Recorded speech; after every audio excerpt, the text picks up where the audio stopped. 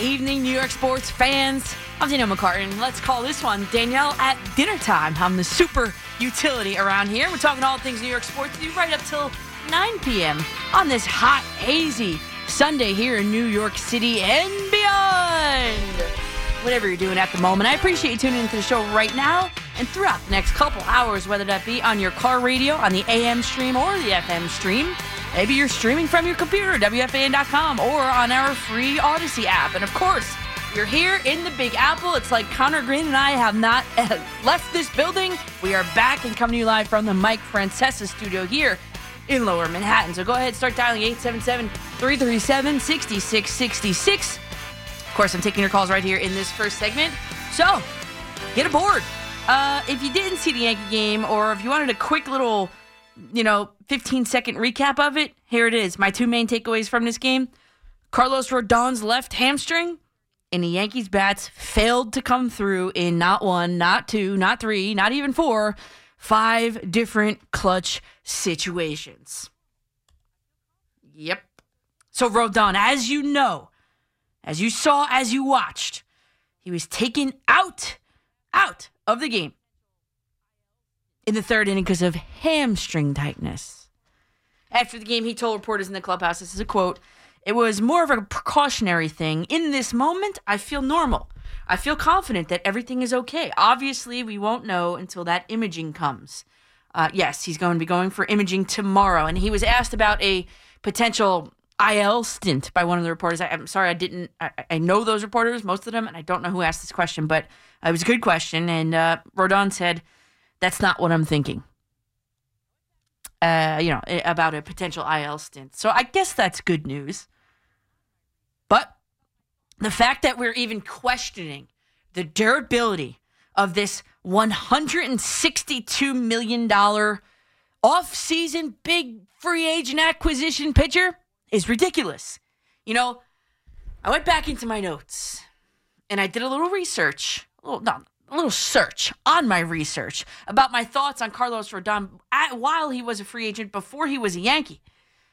And lo and behold, at 8:20 p.m. on Saturday, December 3rd, 2022, I warned against Rodon. And actually Verlander too, for the record. It's crazy to look back on these things, but initially I was out on Verlander, so it seems. But turn the calendar back to this past frigid December as we sit in 82 degrees right now in Manhattan. December 3rd, a couple months ago. Here is my direct quote about what I said about Carlos Rodon after doing my homework there in the wintertime and completing my free agent pitcher chart. Here's what I said. I said, "You say DeGrom was injury prone? Rodon is a mirror image. Rodon's injury history is a sprained wrist in 2016, biceps bursitis in 2017, shoulder inflammation when he returned in 2017 that bled into the 2018 season, and then Tommy John surgery that ended his 2019 season after just 7 starts. Since then," this is me in December, "since then, he's lost time because of an elbow, a hand, a shoulder, an illness. Can he take the heat of New York? I don't think so."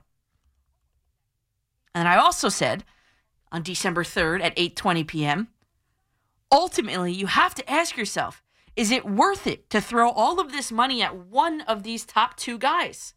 The other being Verlander. I say no. December 3rd.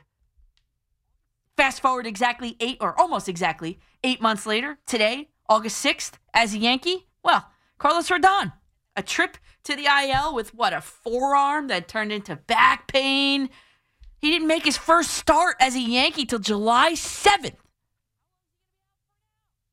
And today, August 6th, lo and behold, Rodon left the game in the third inning with that hamstring tightness. And Susan said he was being, at the time, she was like, he's being examined at the stadium. He'll go through other tests over the next 24 hours. Okay, Boone confirmed it that he's set for an MRI tomorrow.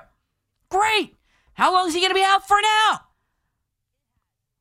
So not only did I warn that the guy has a major injury history, I also pointed out how it's never the same injury.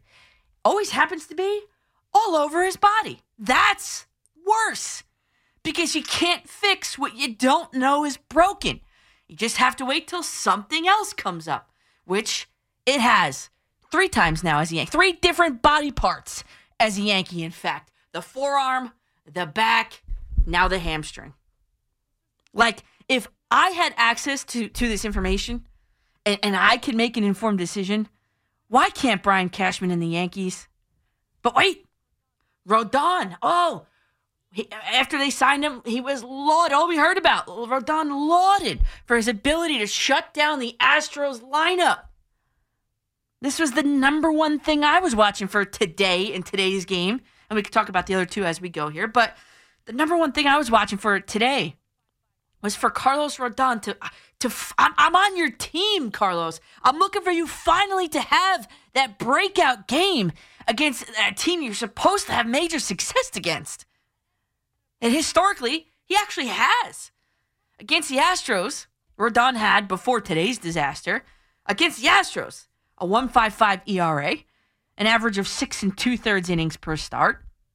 And he held that Astros team to 2 earned runs or fewer in every single one of his starts against them. And an opposing batting average of 213. Well, guess what? Not today. And this circles back to the can he handle New York point I made 8 months ago. And even going into today's game, you compare Rodon's numbers from last year to this year. His strikeout percentage is about half of where it was last year, and his walk percentage is double. That was even before he went out with the hamstring today. And today, cover your ears, Yankee fans, I think. The Astros whisperer, Carlos Rodon, faced exactly 7 batters over 2 2/3. 5 earned runs. 2 of which were, the 2 instances of which were the 3-run bomb to Jake Myers on a 4-seamer up and in, and a 2-run bomb on a slider to Yordan Alvarez. Check out that Astros whisperer and his 7.33 ERA this season. Give me a break. And in a string of bad, long-term, free agency deals made by Brian Cashman, this 6-year, $162 million contract that he gave to Carlos Rodon, this one might take the cake. My girl Taylor Swift, don't say I didn't warn ya. And what else was I watching for today? Number 2, did the Yankees have quality at-bats today? Well, I was actually watching for this because on Yes's pregame, I watched Meredith interview the new hitting coach. I'm new in air quotes here because he's not that new, but the new hitting coach for the Yankees, Sean Casey. And she asked him a great question and something that's been on my mind. What was your, I'm paraphrasing here, but what was your main priority with this lineup after taking the job? And he said, and then I'm also paraphrasing here too, but the crux of the conversation basically, he wanted the Yankees to have better quality at bats. So going into today, that's something I was looking at. Going into today, the Yankees were ranked something like 17th in the league in pitches per plate appearance, just below 4, which is not great. So overall, I know they lost. And I know this is maybe not what you want to hear, and maybe I might sound like Aaron Boone here. I am well aware, but did the Yankees have quality at bats today against the Houston Astros? I would say, yeah. They knocked Urquidy out after 3 1/3. And that's something that Sean Casey also said. He's like, well, I hope we knock their starting pitcher out early. That's the game plan every time. Well, okay, check on that. The next guy lasted just a third of an inning, and man, that 4th inning was huge. You had Torres starting it off with a 4-pitch single. Stanton flat out on the 4th pitch. By the way, all over their season averages so far, by the way. DJ, and then the IKF, they all walked on 4 straight balls. And then 4 out of the next 5 batters, look at the counts on these guys. They all worked the count full. So all with the full count in the 4th inning alone, Volpe was hit by a pitch on the elbow. Bowers walked with the bases loaded. Judge walked with the bases loaded, all with full counts. Every one of these guys. Torres flied out on the 8th pitch of the at-bat in the 4th inning, and then it carried over a little bit into the 8th. Connor Falafta worked another 3-2 count to load the bases in the bottom of the 8th. So you understand where I'm trying to go with this. And Boone said after the game, he said, quote, the strike zone control really kept us in that game, and I have to absolutely agree. And I know that's not what you want to hear after a game where they lose. They lose, 9-7 at the stadium in a game where they could have taken the series against the Astros. I get it. But I guess silver lining here, the at-bats were good quality. They really were. Except, well, of course, in the clutch situations, which we'll get to. But the number 3 thing that I was looking for today, so first was how Rodon pitched. Well, scratch that one right out. 2, what was the quality of that bats? And 3, are the hot hitters staying hot? Well, Torres, yes. Gleyber Torres has been on a tear in the month of August over his past 7 games or so, even dating it a little bit back into July. But in the first inning, he took a 2-2 four-seamer to the first row of the short porch, home run, solo shot. Torres finished 3 for 4 with 2 RBIs and came up a triple short of the cycle. Bowers, he's been hot. Not today. 0 for 4, and he came up small in like 1 or 2 different spots today. And Stanton, ice cold. All right. Outcast, right? Ice cold, Giancarlo Stanton. He could have been a hero, and it could have erased the whole thing. He represented the winning run, bottom of the 9th. But some warning track power relegated to an 0 for 6 day for Giancarlo Stanton. 0 for 6. Brutally bad. But even though the Astros walked 12 Yankees and hit another one, in the end, it was the bats that couldn't get it done for the Yankees. Today, 3 for 12 with runners in scoring position. And of the 15 runners that they left on base, 14 of them were stranded over the last 6 innings of the game. That's just completely unacceptable. And in fact, since the year 2015, it was the most runners the Yankees have left on base in a regular 9-inning game. What? So this game was filled with opportunities to be broken open. And the Astros tried multiple times to give this game away to the Yankees. The 5 missed opportunities that I talked about before. Number 1, bottom of the 5th. Volpe, runners first and third. Couldn't hold up on a pitch. Struck out on 3 straight pitches. Ring him up. Ends the inning. Bottom of the 6th. DJ LeMahieu's turn now. Runners on second and third. Also couldn't hold up. Was rung up. You guessed it. To end the inning. Bowers, bottom of the 7th. Runners on first and third. Struck out. End the inning. Are you sensing a pattern here? Number 4 chance the Yankees really had today. Bottom of the 8th.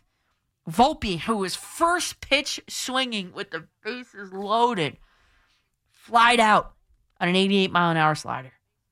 Like, you need to have more patience in that situation. You cannot be first pitch swinging there, especially with the way this game had been going. Tons of walks in this game. And Boone was asked about it after the game, about Volpe's first pitch swinging, and he said basically that he didn't mind it. He said, yeah, bases loaded there. Yeah, at some point we needed to get a big hit today. I'm preaching a little bit more patience, and I know Jeff Nelson was on the broadcast as well. Bottom of the 5th and final chance the Yankees had today, bottom of the 9th, and you thought Stanton was going to be the hero today. Step to the plate, representing the winning run, bottom of the 9th. 2 outs. 2 runners on, but just short. 392 feet to straightaway center. Again, some warning track power, and the game was over. So, putting a little bookend on this, the 2 major takeaways from today's game. Rodon's left hamstring, a negative. Quality at bats, though, a positive. And the fact that the Yankees' bats ultimately could not come through in 5 different clutch situations. The ultimate negative. 877-337-6666 is the phone number. We'll take a very quick break here. We'll get to your calls again at 877-337-6666. My name is Danielle McCartan with you on The Fan right here till 9 p.m. Welcome back to The Fan. My name is Danielle McCartan, hanging with you till 9 p.m. on this beautiful, beautiful, now 81 degree Sunday in New York City. Hey, while the number 2 New York Liberty, they took care of business against the number 1 team in the WNBA today. Las Vegas Aces in front of a sold-out, record-breaking crowd at Barclays Center. So if you're a little disgusted with your Yankees or with your Mets, maybe you venture out to Barclays to go see a winner because they hook it to them. Like, it wasn't even close. Oh, and yeah, the U.S. women's national team, they lost 2 very early this morning. And the soccer team, probably on a flight home from Australia right now. The Mets lost, I think it was 2-0 to the Orioles in Baltimore. And the Yankees dropped 1 to the Astros, the potential series clincher. They dropped to the Astros at the stadium today, 9-7. And the Yankees, in this very moment, it's like Nicki Minaj now. In this very moment, I'm king. In this very moment, I slay Goliath with a sling. The Yankees at this very moment find themselves 4.5 games out of the final wildcard spot. 4.5. And over their past 3 series against the Orioles, the Rays, and the Astros, 3 series where they could have made up a ton of ground in this race. And they finished 4-6 in those 3 series. That's just not going to get it done.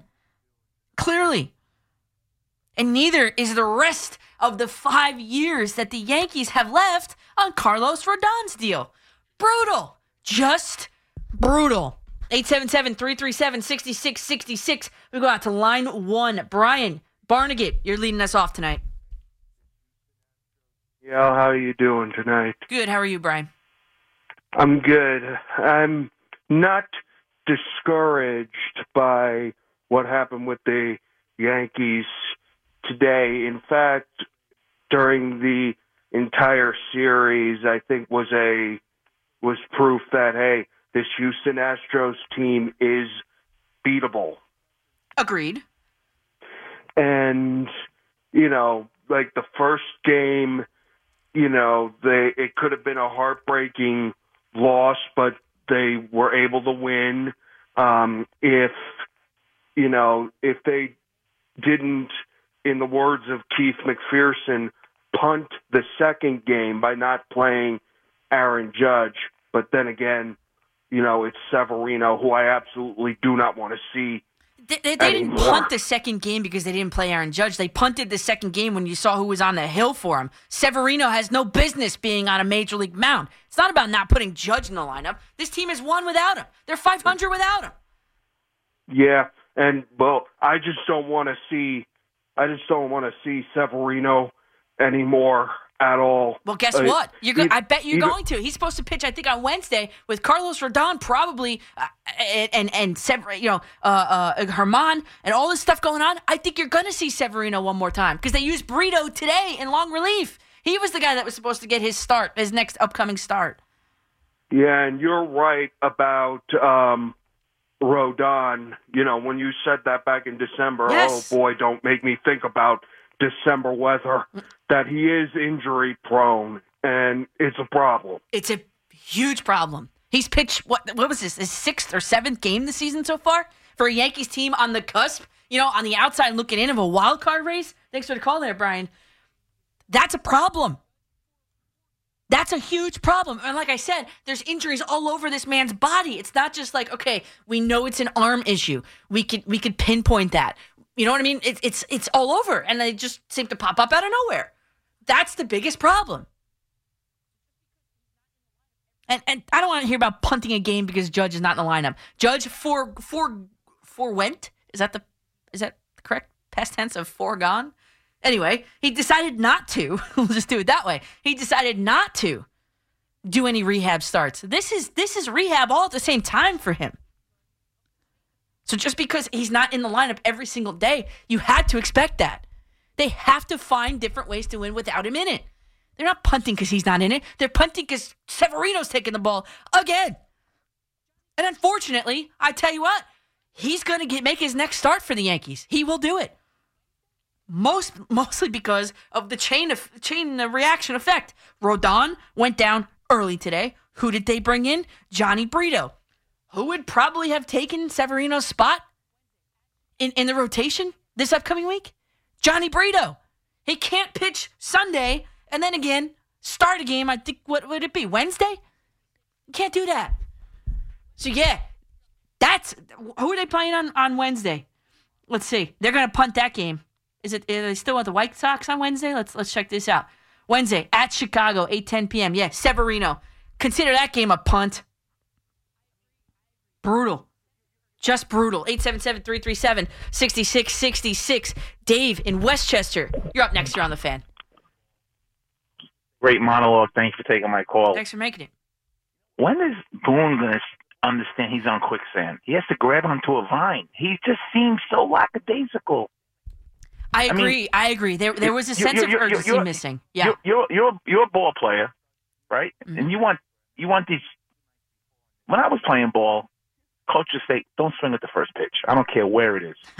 You know what? He had a 50-50 chance of the ball being a wild pitch and scoring a run.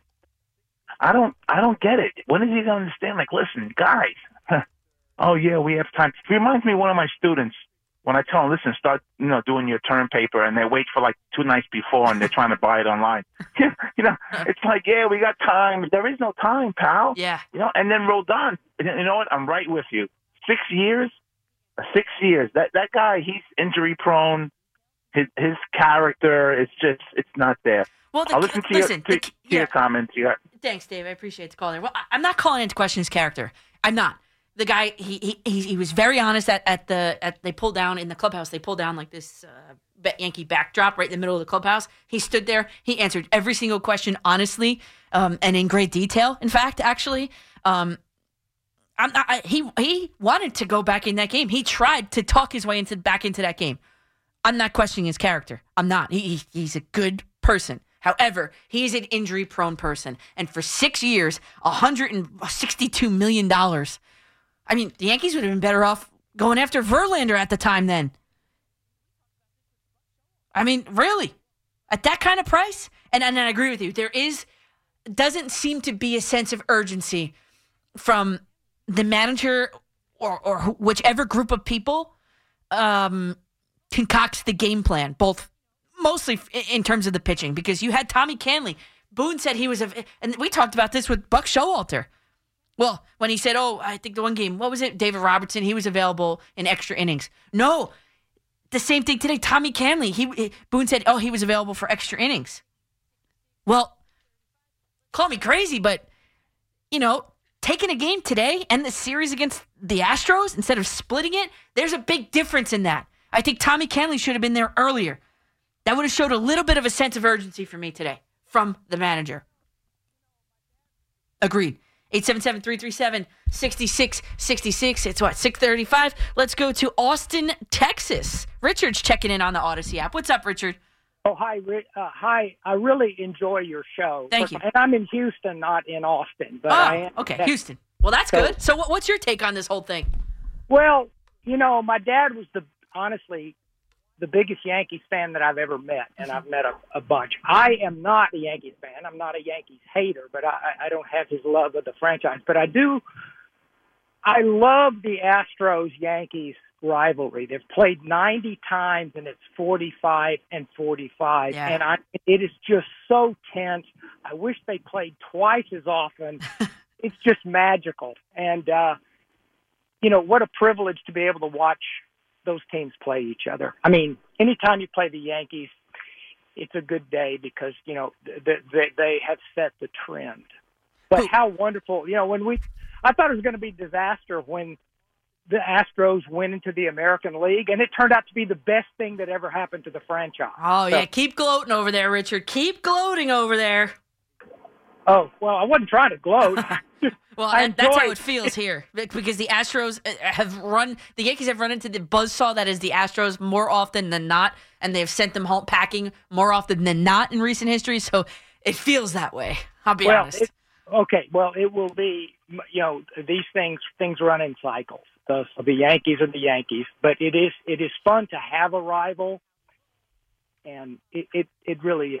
So that's my take. Yeah, and thanks, Richard, for checking in from Houston. I always like getting the other perspective. I was on Houston radio, the morning show out there, or down there, earlier in the week, actually they wanted to talk to me about Verlander and what he had done for the Mets this season, how he looks, and blah, blah, blah.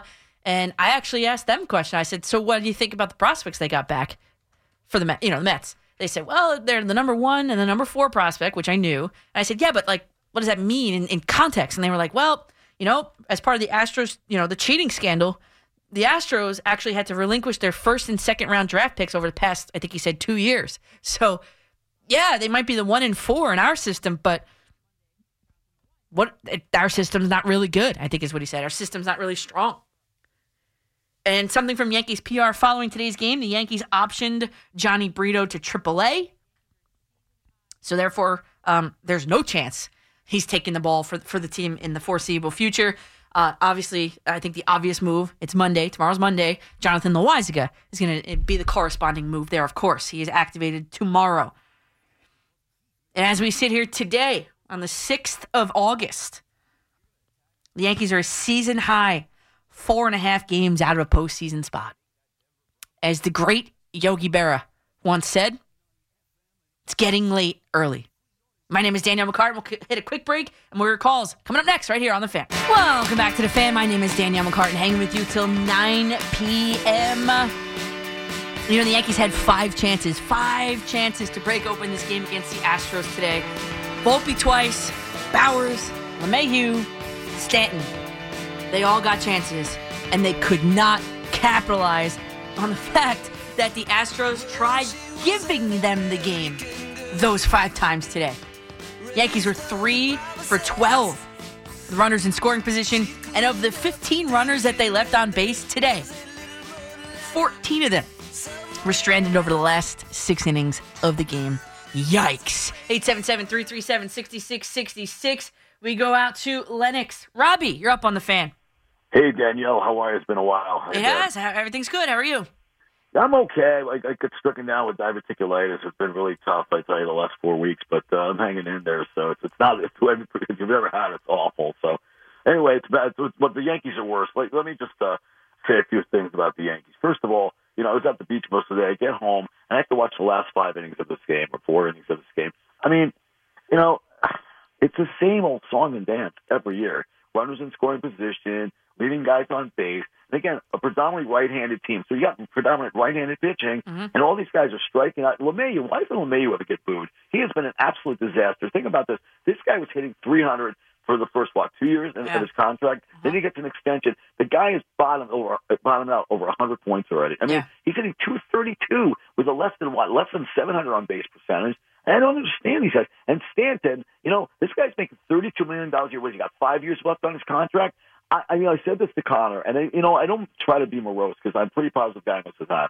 But I just hope they don't make the playoffs, because Hal Steinbrenner, to me, is the biggest culprit of all time, because he's the bozo who brought back Cashman on a 4-year deal, okay, after they got humiliated by the Astros. Oh, we made the ALCS. I mean, did they think Yankee fans are that stupid, Danielle? Honestly, do you think that I'm that stupid, that you're that stupid, that we're stupid? But yet people are showing up. I say to this, okay, Yankee fans, stay home. Stop paying $50 for a parking space. Stop paying $14 or $18 for a beer. Stay home and show Hal Steinbrenner what you think of this team, because I just never see anything so ridiculous in my whole life. And by the way, the lineup, who's been the hottest hitter on the lineup so far this season? Who's Torres. the clutch hitter? Gleyber Harrison Bader, right? And Gleyber, right? Yeah. So where's Harrison Bader hitting 7? Yeah. Does that make any sense? Here's what makes no sense. Bader with speed hitting 7. Volpe, what is Volpe hitting 8? What does that do for Volpe? Bat him 9th, for crying out loud. He's like a leadoff hitter. Yeah. And so Judge has Tally Gashioka and Jake Bowers as 2 guys to try to get a base in front of him. I mean, Boone makes no sense at all. I mean, I don't know who's dumber, Boone or Cashman. So I'm just like, you know what I'm saying? I mean, the analytics, the nonsense. I mean, you and I have been talking about this for years. Aaron Judge batting second. And I'm sorry.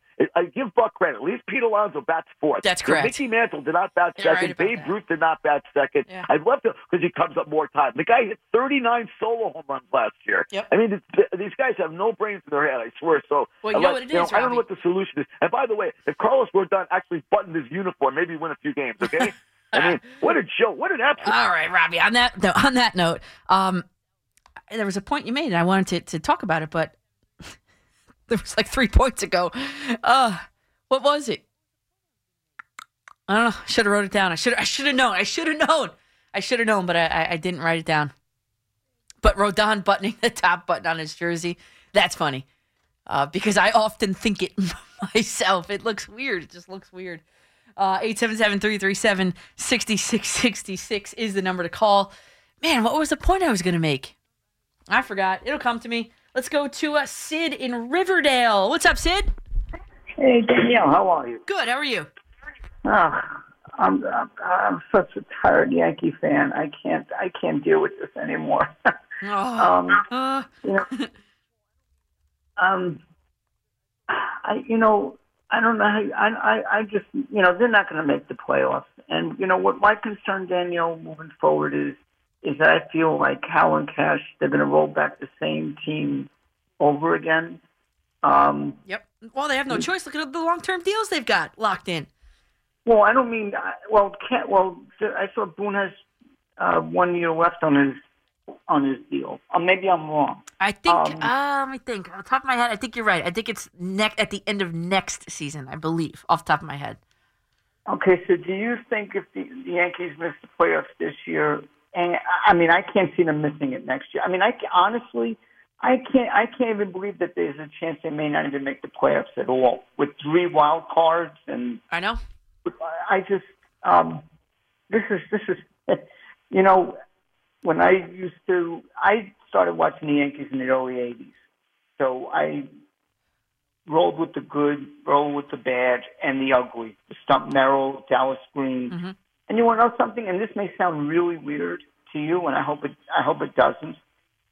I was watching some of the old clips of the Yankees back those days. And you want to know something? They seem more exciting watching those teams than watching today's. Ricky Henderson, Dave Winfield. This is a very new territory, so not making the playoffs is going to be a very hard pill to swallow. Yeah, and Sid, if you look where they're at right now, they're 4.5 games out. 4.5 games out. And, I guess lucky in a way, like they've got, I did the math yesterday, they've got a good chunk of game. Listen, I'm a very pessimistic person by nature. I am, actually. But when you look at the Yankees schedule and the teams that are in front of them and around them, they've got, Tampa Bay, quite a chunk. I think 7, versus Tampa Bay. They got like 6 against Toronto left, and Boston, I think it's 7. So, and Boston's behind them. But I'm just saying that they've got games that they could make up. And I know these last 3 series, that was supposed to be the get right. Like the last 3 series, they went 4-6. That's not going to get it done. Or with teams that are around them in the race, it's just not going to get it done. Slowly, it seems as though they're fading. They're slowly fading. And now a Rodon injury. Who's left in that starting pitching rotation other than Garrett Cole? Nestor. I guess Nestor, but he had a great outing coming back from injury. Let's see if he could do it again. I think he could, but that's just 1-2. That's it. We go to Steve in Stamford. What's up, Steve? How you doing, Danielle? All right. How are you? Enjoy the show. Thank you. I'm good. So I'm a longtime season ticket holder who gave up his season tickets a couple of years ago. And I can't – the real problem with this team is one person, and it's Hal Steinbrenner. It really, I'm not going to use that George would be turning over in his grave. We've heard that 10 million times. Yep. But you know what? This guy, to give Brian Cashman a blank check, to be this bad for this long, and for them to not address, I can't think of the amount of free agents that could have changed this lineup. This stale, all power, no contact hitters, fail every playoff that I think I've seen since 2006. It's basically the same kind of, no contact baseball. And I think of the free agents that we could have gotten, from the JT Realmutos to the Bryce Harpers to the Machados, people that are real hitters. There is no way George wouldn't have signed some of those guys and changed up this lineup. But Cashman has sunk us with the Stantons and all of these power hitters that can't hit the ball for average. And the bottom line is, how in the world is Hal Steinbrenner explaining himself and Cashman to the Steinbrenner family and stockholders? To have this lineup, it's literally felt like since 2006, we've had 17 years of watching guys just strike out after strike out and and not to change it, and it's a definition of insanity. Yeah. So it really does stem from Hal. He's the one that's let Cashman do this. Correct. The fact that they hired Boone, who's a moron, and Girardi, I was a huge Girardi fan. I love Girardi, yes. I still can't stand. Oh my God, I love Girardi, and think of him in that 2017 team. I don't care if Gary Sanchez didn't like him. Correct. What has Gary Sanchez done for us? I like the guy with 4 rings. 3 as a player, 1 as a manager. Correct. So I think every decision that Cashman has made since then has been horrible, led by Boone. But the only thing that's going to change is if they make a change away from Hal Steinbrenner. Well, Hal Steinbrenner Steve, is the real problem with I know, the team. but that's never going to happen. I mean, really. And I remember the point, too, when Robbie and Lennox said, too, stop going to the games. I mean, that's never going to happen. The Yankees are going to have a very good. They lead the league in attendance. I think John was saying for the AL over the past 25 years. It's a destination. It's never going to happen to just stop going to the games to make a statement. It's just not.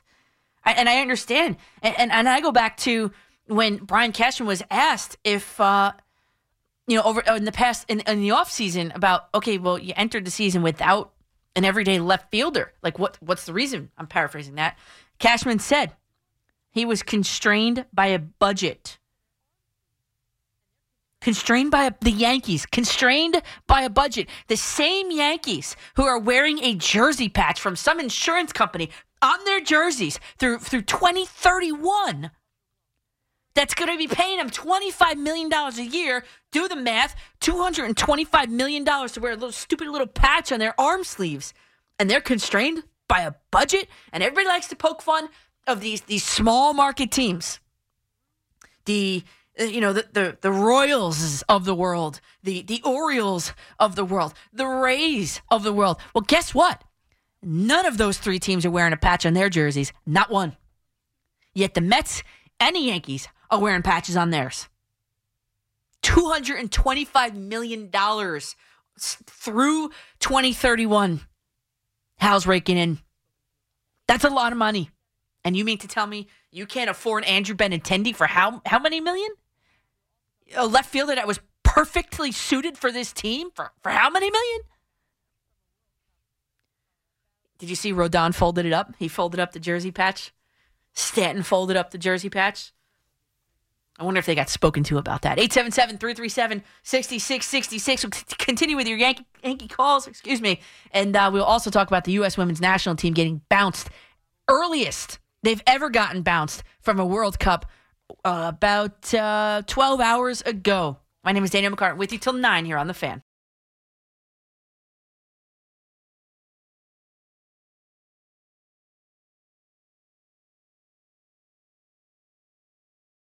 Welcome back to The Fan. My name is Danielle McCartan, hanging with you for another 2 hours till 9 p.m. 877-337-6666. If this song doesn't get you pumped, I don't know what does. I mean, yeah. Anyway, it was a bad day for the Yankees, a bad day for the Mets. New York Liberty won a huge game, as Pete McCarthy was just saying. Huge. They took down the number 1 team in the WNBA. And they swept the floor with them in a sold-out Barclays Center. So if you want to go see a winner, head out to Barclays Center. I'm telling you, you won't be disappointed. It was sold out. You got to pre-get your tickets, pre-buy them. But as you know, I worked till midnight last night. And obviously I had to drive home. And as we talked about, as we talked about yesterday, I should say, or last night even, a couple hours ago even, the kickoff for the U.S. women's national team was at 5 this morning. And here I am back here now, and I actually wasn't planning to watch any of it because of my sleep schedule and my work schedule, but I actually woke up very early this morning, just, when you just kind of like wake up and kind of look at the time, and when I looked at the time, oh my God, I was like, the game it's got to be close to being finished. So I set up the Fox Sports app on my phone, and I kind of propped it up on my nightstand. I'm actually reading the book 62 by Brian Hoke. Hope to have him on sometime this week. I'm going to message him to talk about it, but it's pretty good. But I propped it up against my 62 book, and I started watching it. And I caught it right at when they were just saying, they just were holding up the sign for 2 minutes of stoppage time in regulation. So it was like perfect. I saw the score was 0-0, and I was like, oh boy, this isn't good. And then I watched most of the 30-minute overtime period. And I say most because I kind of dozed off during the second one. And then I actually woke up halfway through the PKs. So I watched some of it. I tried. I did. I mean, I did my best. But we talked just yesterday briefly about how this is, in my opinion, not the same U.S. women's national team powerhouse that we are used to seeing, about how I think it's lacking leadership, especially that of Carly Lloyd. I mean, that is the ultimate leader, let me tell you. And how I was actually very nervous for this morning's game. I said it all yesterday. And the aforementioned Jersey's own, Rutgers' own, Carly Lloyd, who has been excellent as an analyst in this tournament. She said it perfectly after the draw to Portugal. She said, this was back in the pool play stage, and she said, quote, "You're lucky to not be going home right now." She was right. And now they are going home. So here we are, a stunning defeat on a penalty kick that gets in, according to VAR, by literal millimeters. And then, in the face of that defeat, Alyssa Nair, the goaltender for the U.S. Women's National Team, she thought she kind of made two saves. She initially stopped it and then tried to pull it out again. That's, as VAR confirmed, that's when it went a millimeter too far, the ball. Okay, so it was crushing defeat. And then the camera cut to Megan Rapinoe laughing on the pitch immediately after the earliest exit in U.S. Women's National Team history. She was dancing on the pitch after the draw to Portugal. That Carly Lloyd said, "You're lucky you're not going home right now." And you know what? Megan Rapinoe, thank you for what you did to contribute to all the winning over the years, to the equal pay fight, but don't let the door hit you on the way out. And she tried to address it after the game. She was asked about it, I assume. She said, "Yeah, it's a sick joke. That's why I had that smile on my face. It's like, you got to be effing kidding me. I'm going to miss the penalty." I honestly can't remember the last time I missed a penalty, not in a game, for a very long time. So I looked. She is right about that. For club or for country, Rapinoe, she's not missed a penalty kick since 2018. But it's time to move on. That is not the type of leadership that this team, this very young team, needed in this tournament. And Vlatko, the coach, I mean, everybody wanted to see Jill Ellis gone, didn't they? They bring in Vlatko. Now he's coached them through two major tournaments, the 2020 Olympics, the 2023 World Cup. And out of those tournaments, they played 10 games. They've only won 4 of them. And I'm wondering, my mind kind of started to wonder if it's the end, or might be the end, of Alex Morgan's career. She's 34. She'd be 38 at the next time, the next World Cup comes around. But she said this morning she has no immediate plans to retire. And those were her words. But 31-year-old Julie Ertz, she pretty much announced retirement. And she might have been my favorite player on this current team. But, I mean, if she changes her mind, I hope she does. But if she doesn't, Ertz, 2 World Cups. She's going to finish her international career with 122 appearances, 20 goals. I hope she changes her mind. And I was even in the process of planning an event with a Bergen County brewery for like a watch party.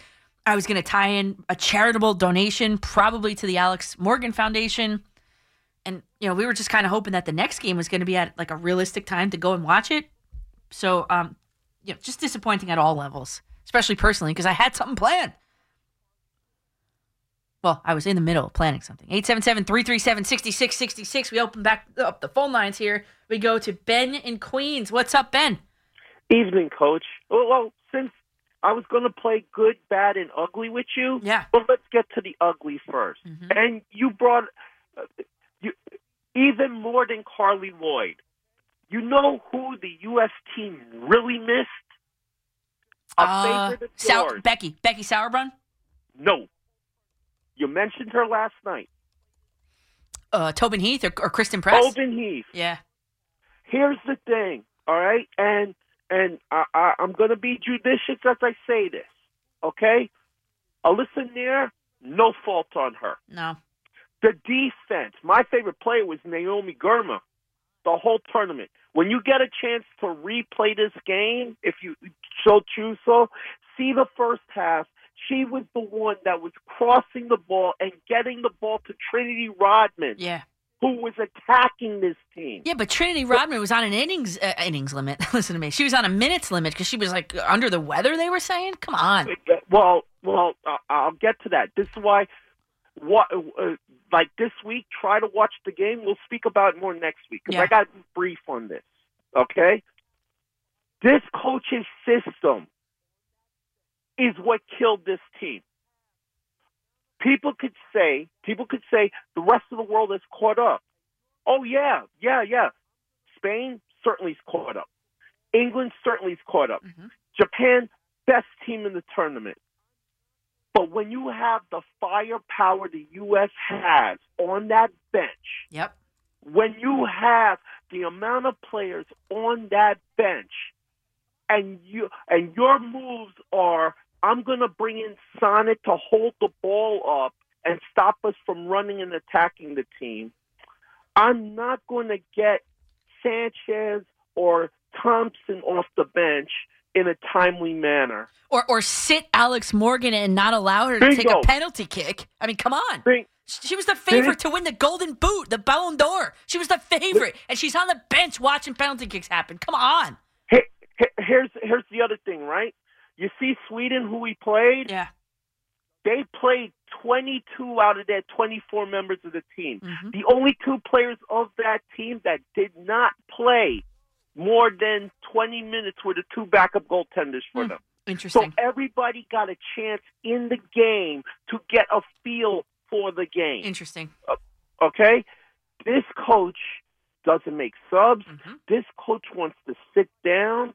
This coach wants to back to the net, set everything up. No. The America's one advantage for all of these years was we'd go straight on and attack. Yep. Say what you will about Jill Ellis. She led our forwards attack. I like Jill Ellis. I really did. Okay? So that's why this coach is gone, because it was once said by Sawa of Japan, whose protege, Hanada, is the leading scorer of this tournament, by the way, but I digress. She said this: the only team that could stop America is America. Yep. And America did that. Yep. Getting this coach shackled our offense. Because don't look at the defense. Through the tournament, one goal allowed. One. Yep. They brought that up in the postgame, right? But you can't win if you can't score. Exactly. That's the problem. I don't know who the next coach is going to be. Good luck to him. This guy, get him on the way out. You tried to take a free-ranging, freewheeling team and put a European style on them, and it shackled us. That's why Europe caught up.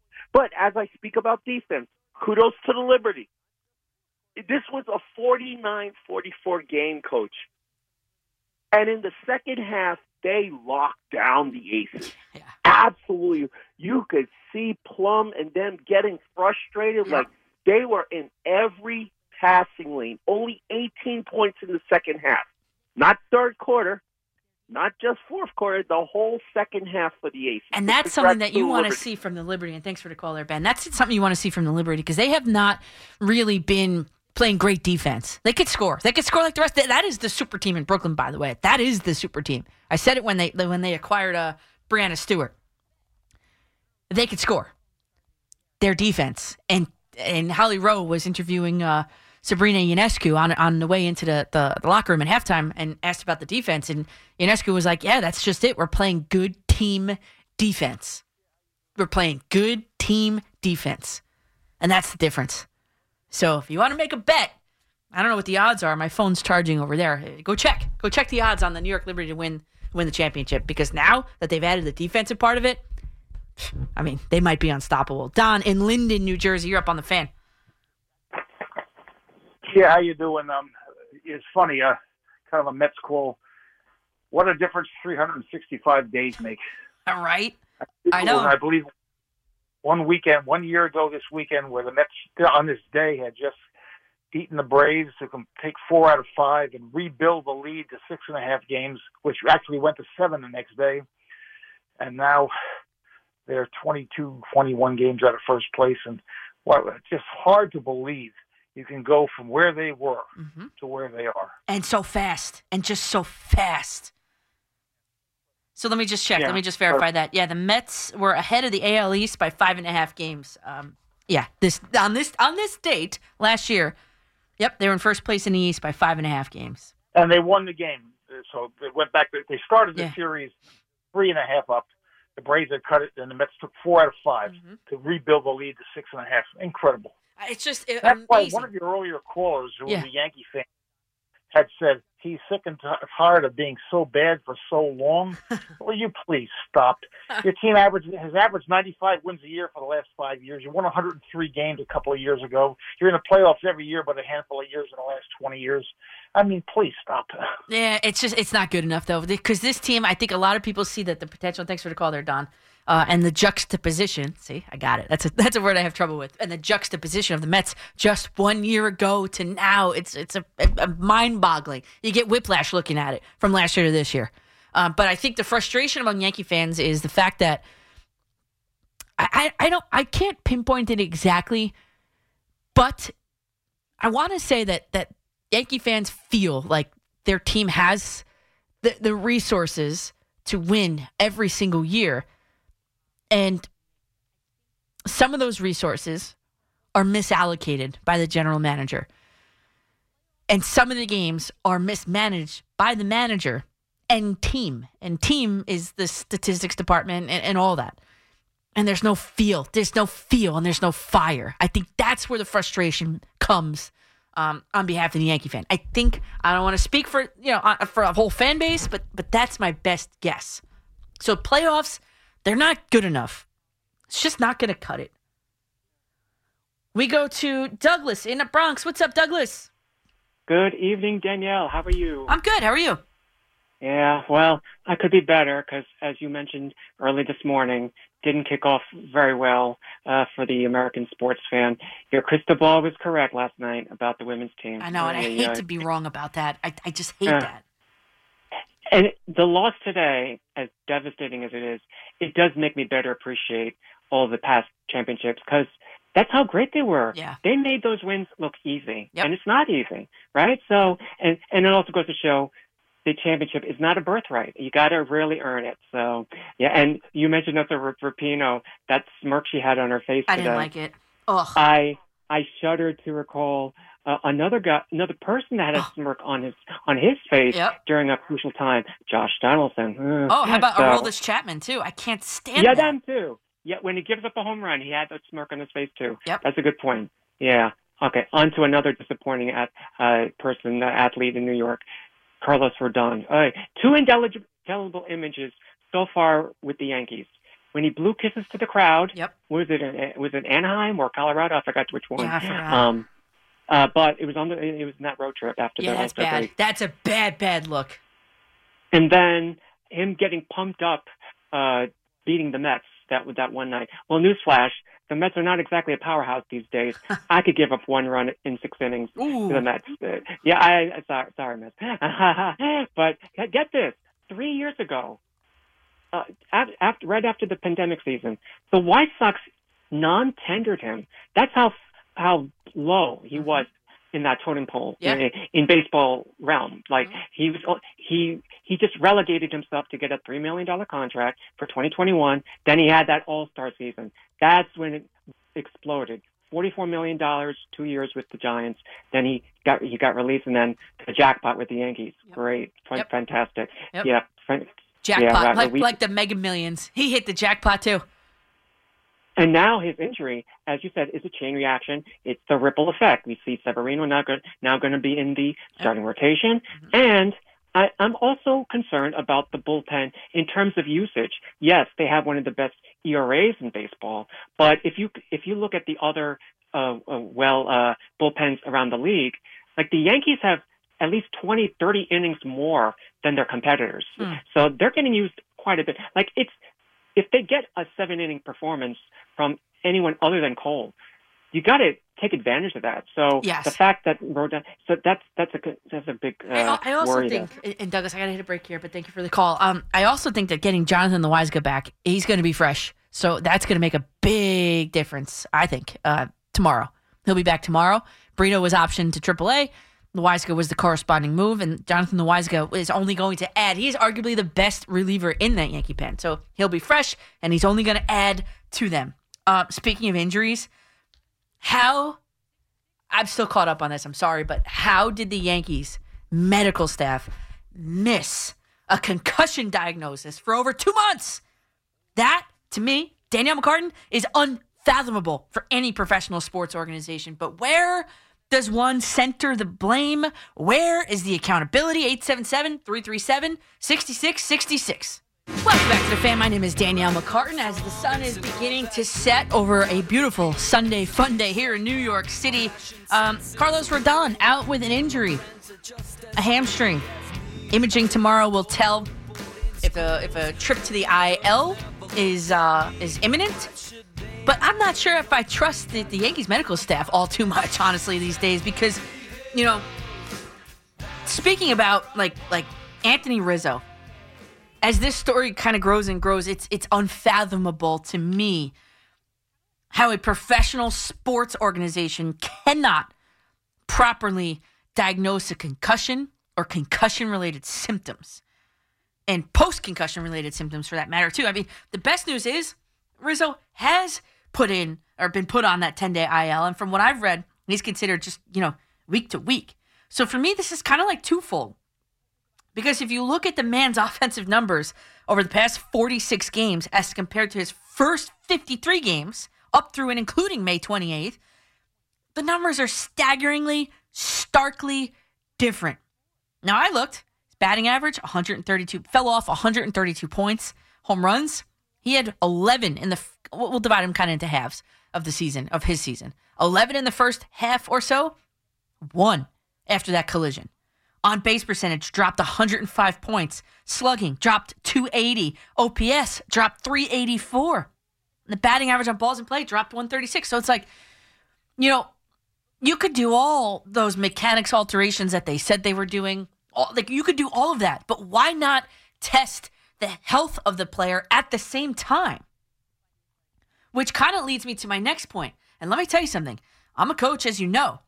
And as soon as I decide which kids I'm cutting and which kids I'm keeping, before you can go any farther, before you have your first official practices as a team, every one of those kids has to be baseline concussion tested by the athletic trainer. So what does that look like? Well, that looks like your team sitting at their own little desks in a computer lab, watching their laptop screens. And they answer a series of questions as images flash, colors flash, patterns occur on the screens. The whole thing takes about 20 minutes. Could be shorter based on, the person. But when every kid is done, I get to leave. And the athletic trainer is then left with an automatically generated neurological baseline score for each and every individual kid. Now, if that student athlete becomes concussed or is thought to have been concussed in or during competition, he or she cannot return to action until they passed that concussion test, meaning their reaction time ultimately is what it tests. Their reaction time, based on the computer program, is equal to or better than it was prior to the suspected brain injury. Now, this isn't something that my school just, likes to do or chooses to do. No, this has been mandated for years by the NJSIAA, which is the New Jersey Interscholastic Athletic Association, which I bring this up because it's wild to me that the Yankees would not have a mechanism like this in place. It would have easily shown that his reaction time became much slower as time went on. And my understanding is that Rizzo passed all the initial tests. I don't know what that means. Air quotes on initial tests. I don't know what those were. But they did hold him out for 3 games after that May 28th date. So he was clearly symptomatic.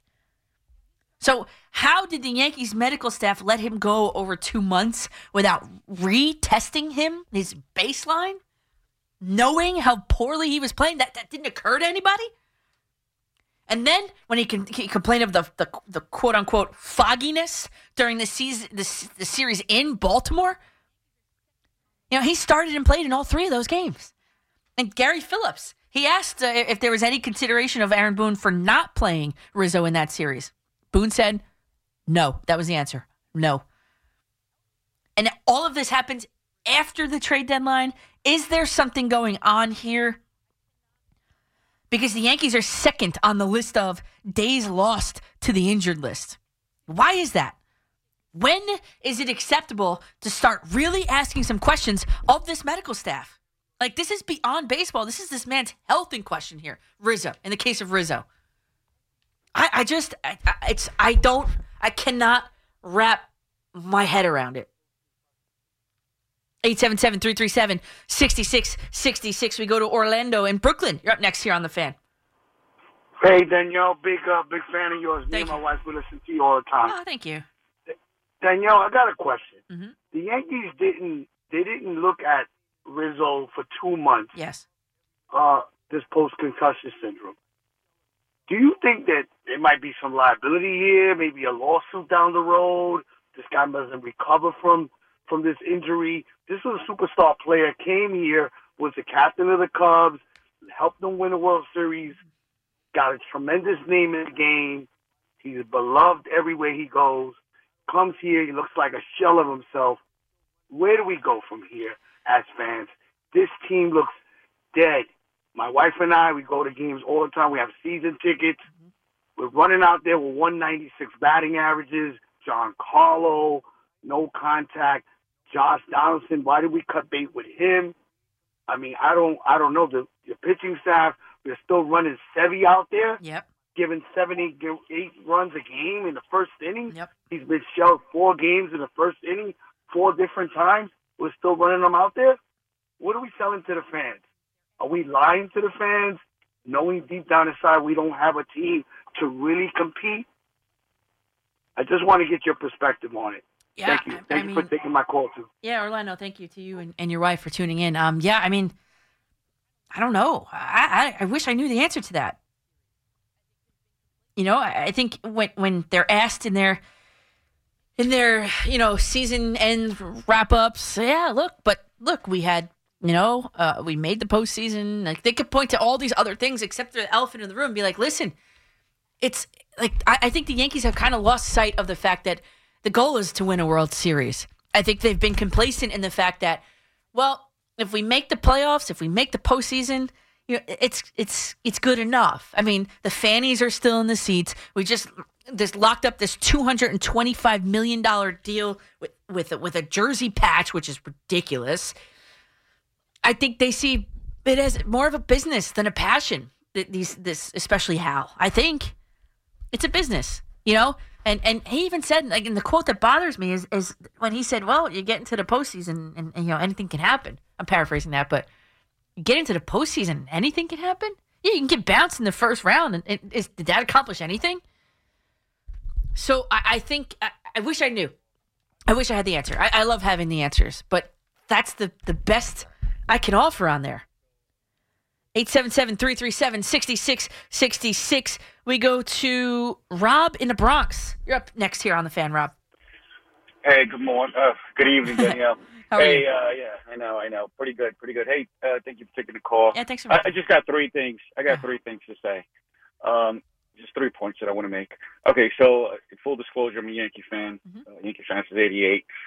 So the Yankees now are becoming like the Mets. With the Mets, all the time I was complaining about the Mets, the medical staff, that Rojas, I think it was Rojas, Dr. Rojas at one time. Everybody was complaining about him, and the Yankees are becoming a sideshow, but no one is talking about that part. Yeah. And they just continue bringing in fans with the bobbleheads. They're going to have Roger Maris interlocking with Judge. Yeah. So everyone could go, right? Yeah. So then the second point, Boone says... Wait. Sure. Rob, let me just tell you this. And on the other hand, too, you got the Mets bringing back Bartolo Colon in September for Bartolo Colon Day. I mean, they're just trying to put fans in the seats. It's obvious. Exactly. But they're becoming a sideshow, but no one is really criticizing for that. Now, the other part is, Boone says he was short. So in the bullpen. So you're telling me you have relievers can't go 2 innings? 2 innings. These guys are getting paid all this money. And then the third point that I want to make, and I'll hang up, as a retired Marine and retired law enforcement thank officer, you for your service. Thank you, ma'am. But you're going to tell me that Anthony Rizzo has no accountability for saying to the organization, hey, I cannot do this. I don't feel good. I cannot win. I cannot go out there and give you 100%. Yeah. I know when I was in Iraq and Afghanistan, if I wasn't feeling good, I was like, hey, I'm not going on patrol. I cannot go on patrol. I'm not going to jeopardize. But no. So where's Anthony Rizzo's responsibility or accountability in this fogginess or whatever he has? Yeah. I think it's just a bunch of crap. So that's the part. Here's not the Yankees. I want to see where he says, hey, I don't feel good. But no, he wants to go out there for his numbers. And I get it, but he has to be held accountable. Because as a law enforcement officer and a military Marine, no, that's not happening. Yeah. They tell us every service member is responsible for their career, just like every player should be responsible for their career, not for the organization. Sure. That's it. Thank you very much, man. Yeah, Appreciate Rob, it. I appreciate it. Thanks again for your service. Yeah, I appreciate the point you're trying to make there. I don't know, and as I watched the press conference, it was a compelling press conference, actually, the Anthony Rizzo one was, and I don't think he was asked if he had mentioned anything prior to the Orioles series. Now, I don't think he was running out there to pad his numbers because, quite honestly, I went through them. His numbers were awful. The more he went out there, the more they dropped. I don't think that was the scenario. I think he's a gamer. I think he's a passionate player, and I think he's a gamer, and I think, unless he was told not to, he was going out there to play. I don't think anybody asked him, and maybe I'll get a chance. I'm going to try to go next week, I think, but if he's in there, hey, Anthony, did you mention anything about fogginess or your health prior to the Orioles series? That's something I'll ask him. Because you're right, it's on the player at times. He said he was going to bed sober and waking up feeling like he was hungover. Well, that's not normal, that's not normal. So yeah, I don't know, and if I get the chance to ask him, I promise you that I will. You know that. All right, 877-337-6666. We got a full bracket of calls. I see you. I appreciate you. We'll do a quick break here and a quick turnaround about the Yankees, the Mets, and the U.S. women's national team. And hopefully you want to talk about the New York Liberty, who took down the number one team, the Aces, earlier today at Barclays Center. A lot on the table for you. I'm with you till 9 right here on The Fan. I know you want it. Funny story here. I actually went and saw and met Robin Thicke in Vegas at the Cosmopolitan pool party in Vegas. It was him. It was Sammy Adams. Met them both. And you know who was there? Tie it into sports because that's what I do. I'm going to tie this into sports by saying we had like these really nice like seats. And if you look to the left, there was this guy sitting in this, couches area, like a table and stuff, with like bodyguards all around them. Huge guys all around. I'm like, but you couldn't see who the guy was. So me, being me, of course, I walked over and I said to the big guy, you couldn't see him. They were like 6 feet. No, not even. They were like bigger than 6'8" or so maybe. And they were big guys. And they were like shoulder to shoulder. I was like trying to peek between their shoulders, like, who's in there? Who's in there? So I actually said, hey, who's in there? And this is, this is at the Cosmopolitan, nice hotel, the pool party out there, Marquee nightclub was outside. And I said, who's in there? And the guy looked at me. He looked down at me. He was very nice. I guess he couldn't say anything, but he just kind of like moved ever so slightly to one side. And this is at a Robin Thicke show, by the way. He moved ever so slightly away from the shoulder of the guy next to him. I said, is that Floyd Mayweather? And he was like, he nodded his head like in the slightest little way. Floyd Mayweather was the tiniest guy I ever seen in my life. So every time I kind of hear that song by Robin Thicke, it brings me back to that pool party that night and just seeing at nighttime Floyd Mayweather sitting there in a black T-shirt, muscles out, wearing sunglasses. He wears his sunglasses at night. But that was cool. That was cool. So anyway. Just Connor's taking me back through memory lane there. 877-337-6666. In the order that you call, we go to line 1 again. Josh in the Bronx, you're up on The Fan. I'm telling you, Danielle, you and your stories are really entertaining. You know what, Josh? I just love getting out and like doing things. So like, I don't know. I feel like I have a lot of stories to tell. Okay, very quickly. Number one, I think that the Liberty has a better shot of winning a championship than the Brooklyn Nets in the NBA. Oh, for sure. Number two, Lester Cortez, Aaron Judge, and Derek Cole. You know, those are my untouchables. Do whatever you want with the rest of the Yankees. Yeah. Now, as far as that medical thing goes, I think Bob Manfred should check the New York Yankees out. And if they have to strip Mr. Steinbrenner of his ownership, do so. Come on, man. Baseball has to crack down on this, just like football did. I know, Josh, but they're not going to. They're not going to force him to sell the team. I mean, they're going to maybe if they do get involved, they're going to, have an eye on their medical staff a little bit closer than any of the other teams. If they do, or maybe fine them, do something. Yeah. Yes. Thank you, Danielle, for taking my call. Thanks. Have a great night. Appreciate that. Yeah, I mean, I think Rob Manfred getting in there and doing a little investigation wouldn't hurt anybody. Actually, I think that's a great idea because you had a man that was concussed or post-concussion syndrome for over 2 months, and they didn't do anything about it. If my high school has baseline testing, there's no way the New York Yankees don't have baseline testing. Right? I mean, right? 877-337-6666. Down to Camden we go. Kevin's up on the fan. Coach, I'm going to make this quick about the Mets because I only want to go off on the Yankees. Last night, you're not going to win with Showalter as your manager. Never. You're just not. Nope. No team has. He reminds me of Thibodeau when you play who you want and then you bench who you don't. That's why Vientos hasn't played a lot this year. And that's why he's thinking of what the opportunity to get now because he's not getting consistent reps, which is on the owner, on him. So you're not going to win with the Mets. Well, yeah, and because I'm not confident for next year. Right, but Kevin, if he starts playing, I think they're 0-6 since the trade deadline. But he feels in his mind that if he plays the young guys, it's an automatic L. So he's going to keep those guys in there, DJ Stewart and Danny Mendick. Yep. Come on. Yep. And real quick, the Yankees.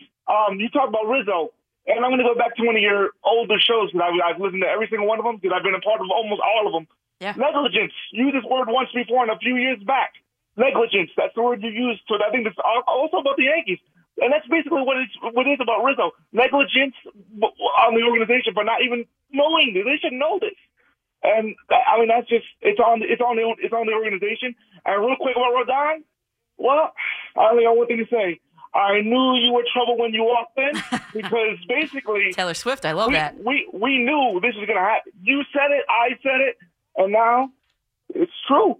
I mean, that should have been played in the open. That should have been the song in the open today because that is so fitting and so apropos that you know what? It just and you're probably not going to see him back until maybe late September. I have just zero faith in him, and Yankee. How do you not even address the deadline? You don't even get a bat. You get Spencer Howard who's in AAA, and then you get Kenyon Middleton. I was like, the Mets, at least they sold off, but the Yankees did absolutely nothing. Mm-hmm. How do you do that? I mean, both. That's why I'm ready to pull off because both baseball teams. I'm at my wit's end here. Yeah, frustrating, right? Obviously, it's very frustrating, Kevin. And thanks for the call there. Appreciate the passion coming through the phone there. But yeah, it's frustrating. I mean, what is the one problem? I mean, I know the pitching kind of failed the Yankees today, but the bats failed them more.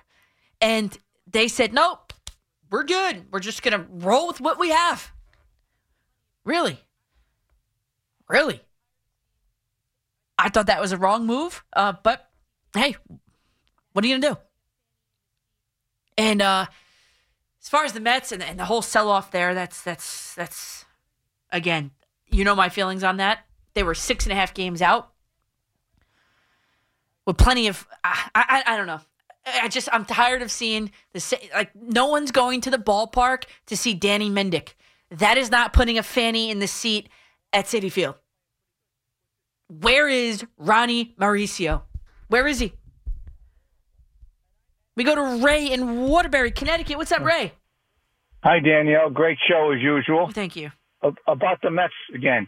At this moment, they're going to head right to the cellar. because they're only about a game and a half ahead of Washington. Washington's playing pretty good. With the roster that they have right now after the sell-off, they are horrible. And I can live with that. But they chose to do this. They chose, Steve Cohen chose to eat the money and to get prospects. That's fine. But don't punish us. We're going to watch 2 months of horrible baseball, Danielle. Oh, but you got Bartolo Colon Day. Are you going to that? The thing about it is, don't punish us. You chose to do that, and you're loaded with money. Go out and spend the money. I'm not saying you have to get Ohtani now. I'm not saying that. But don't tell us you're scaling back. We got to watch 2 months of horrible baseball because you chose to do that. That's fine. But don't punish us. Go out and spend the money in the off season and put out a good team. Yeah, and they've already said that pretty much that they're not really going to go out and go for it, all gung-ho for it, which that's crazy to me. Maybe that's a bargaining tactic. I hope it is. I don't know. Hopefully what they'll see is they're gonna wind up in a cellar. Hopefully the fans don't come out to watch this the next 2 months, and they'll get the message. Yeah, and Ray, and that's the second time for the second different team that someone has suggested, don't go to the ballpark. That's just not feasible. There's always going to be fannies in the seats. That's how it is. People are always going to be watching. The tickets are probably going to go way far down in price. You can, if you're a family of four, maybe you're like, wow, I can finally afford to take my family of four to one of these games, and it's not going to cost me a second mortgage. So, no, I think it's opportunistic for people that don't usually get out to games to go. And they'll enjoy it just as much. I don't know, but all points are well taken.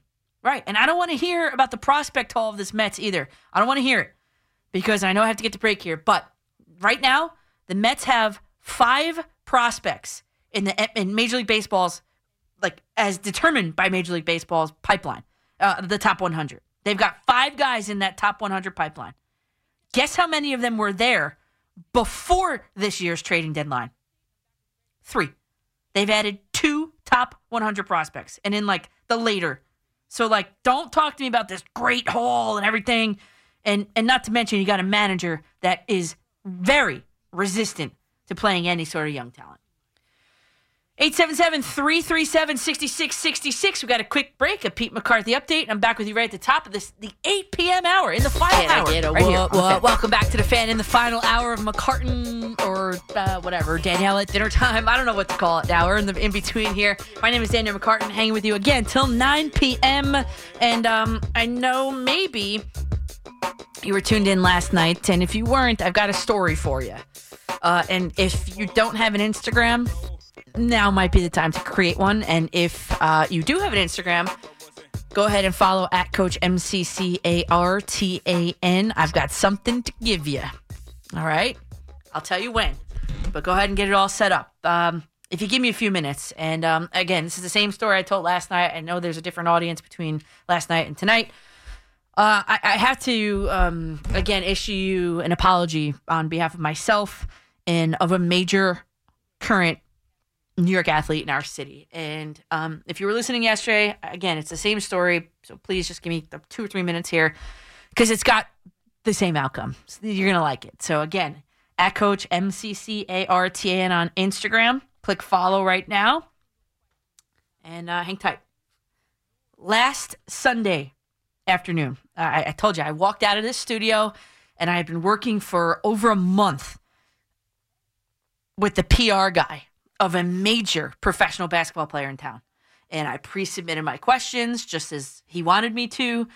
And not a single question was denied by the PR dude nor by the athlete. And I was kind of surprised because there were some questions I was like, I don't know if they're going to like that one too much. But hey, you have to ask it, right? That's my responsibility. And when I have big interviews like this, I call up my trusty professional camera guy who even brought a helper with him this time. It was a very special occasion. And I could tell you now that that athlete that I was supposed to talk to last Sunday was Julius Randle. And the plan was to do a sit-down interview followed by this little informal Q&A type shoot-around, actually. And I can tell that's why I posted last week that I was dusting off the rust. That I found a basketball court by where I live, and I was dusting off the rust because you can't be rusty if you're going to go play with Julius Randle, right? So to make a long story, very short and compact, with a rack full of callers waiting on hold to talk and to contribute in to my show in the best way that they know how. I left here. I drove all the way across town, met my 2 camera guys, met the PR guy, and introduced myself to Julius Randle. I shook his hand. He was like very smiley, very kind. He has huge hands.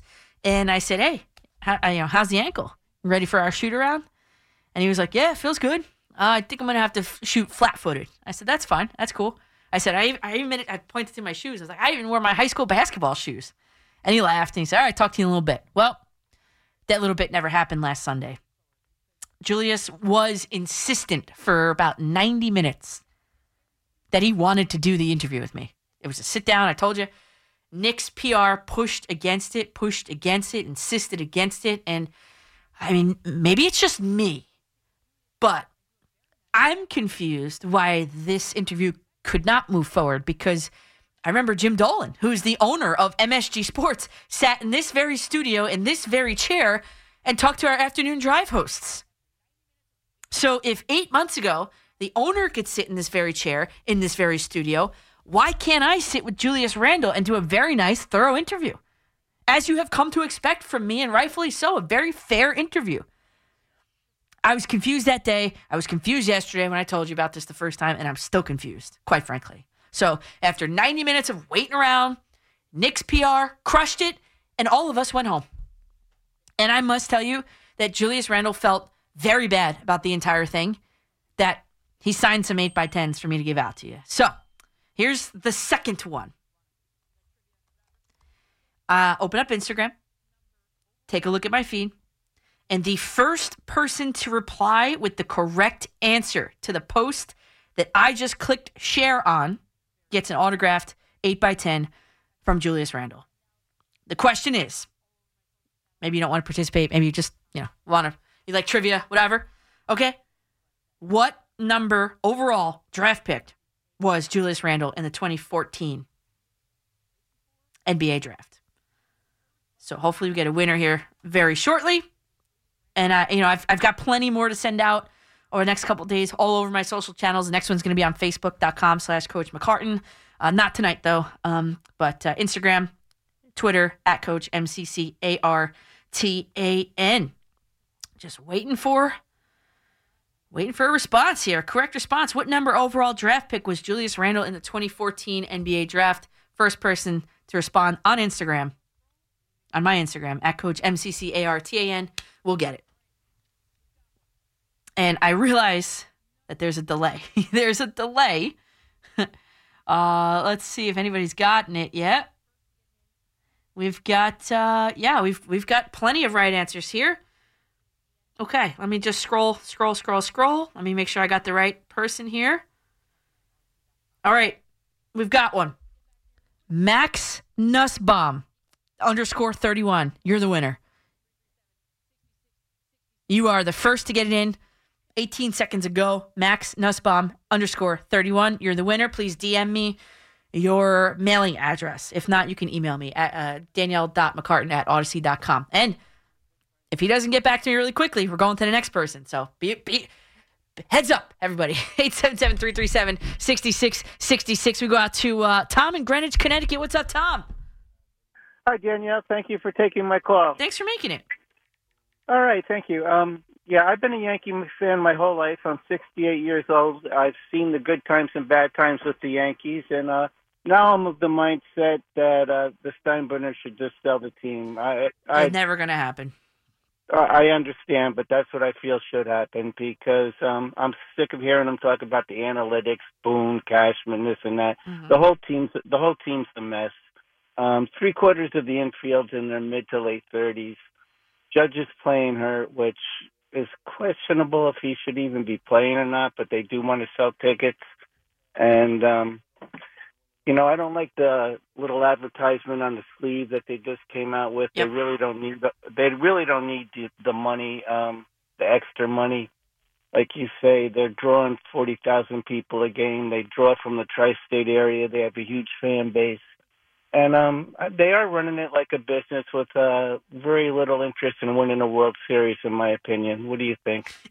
Excuse me, I just choked on air there, Tom, and thanks for the call. I think they're content with just making the postseason. That's it. And to suggest that the Steinbrenners should sell the team, it's never going to happen. It's a family business. It's already bequeathed to the next generation of Steinbrenners, so it's not happening. It's never going to happen.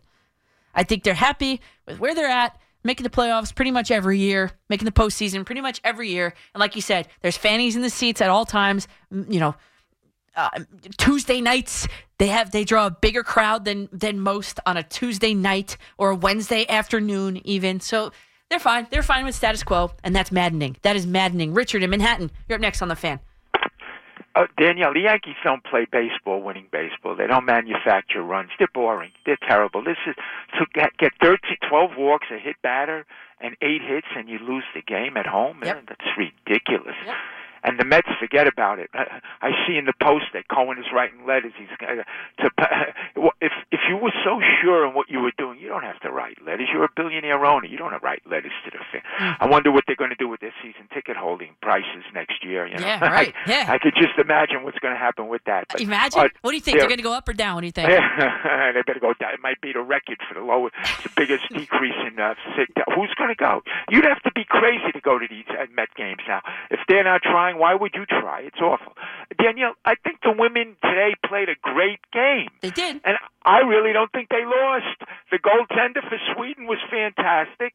3 goals she saved. It was a great game. Yeah, but the goaltender for Sweden was fantastic in regulation. Sophia Smith, I believe it was, had that game won on a PK. The Swedish goalie went one way, she kicked it the other, and missed the entire goal for the win.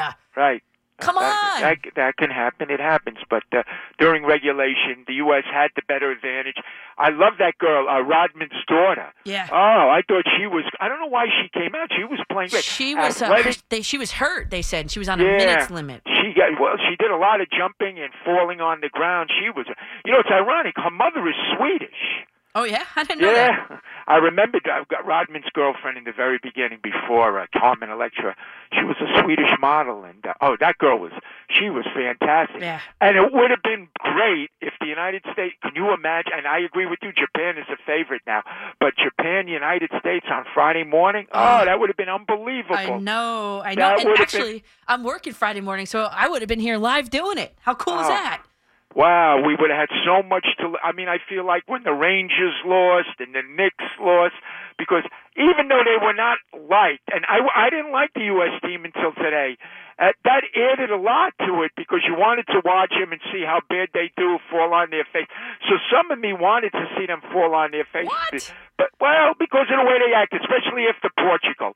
I hate, Danielle, after a team loses or something, well, they didn't lose, but tied, they don't give credit to the other team. Yeah. And it's all about them. Well, we didn't do this. We talked about this yesterday, though. I didn't get a chance to go back and look. I mean, even Alex Morgan or Julie Ertz, they didn't give credit to the other team. Not really, no. Only Carly Lloyd on the screen was saying they were lucky that ball hit the post. So that's the part. I don't mind them celebrating, dancing, acting goofy, and that's fine. But after a game, you've always got to give the other team their credit. Always, win or lose, and say they played a good game, they beat us, or they didn't beat us. They gave it. Always, number one thing. I don't know why they're not taught this. Everyone should do this. You never not do that. And Richard, and thanks for the call there, Richard. When we were making the state run with our volleyball team, the head coach, he sat all the girls down and he was like, here's how you handle, if a reporter comes up to you after the game, here's how you handle it. The first thing you say is you credit the other team. That's being instilled in high school.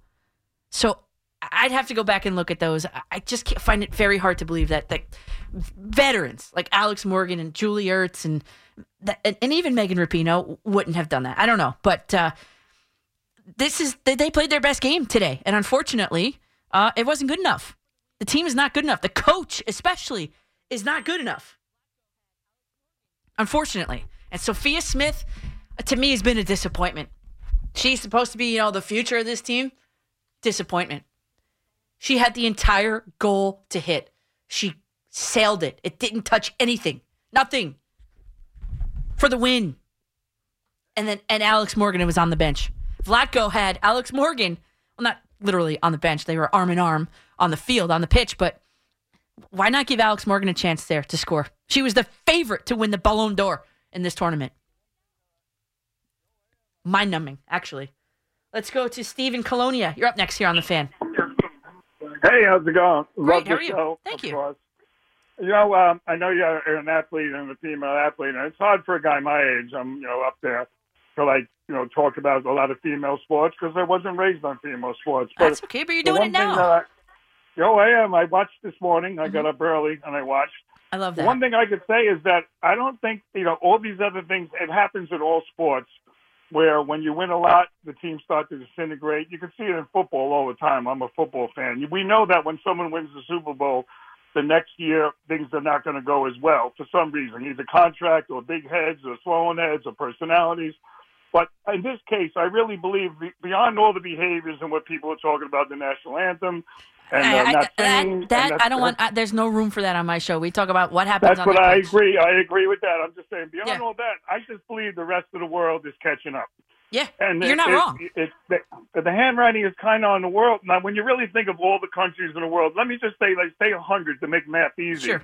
Only 40 of them could actually do what we do in this country and other countries in the Western, where you can start soccer young, you can play into your 20s, because a lot of countries in the world, they're married and having children by the time they're 17 and 18 years old, or they're not allowed in their country to even touch a soccer ball, or they don't have the equipment or the time or the mother and father to drive them to tournaments all around the country. Correct. So we had an edge all along, and the rest of the world is catching up.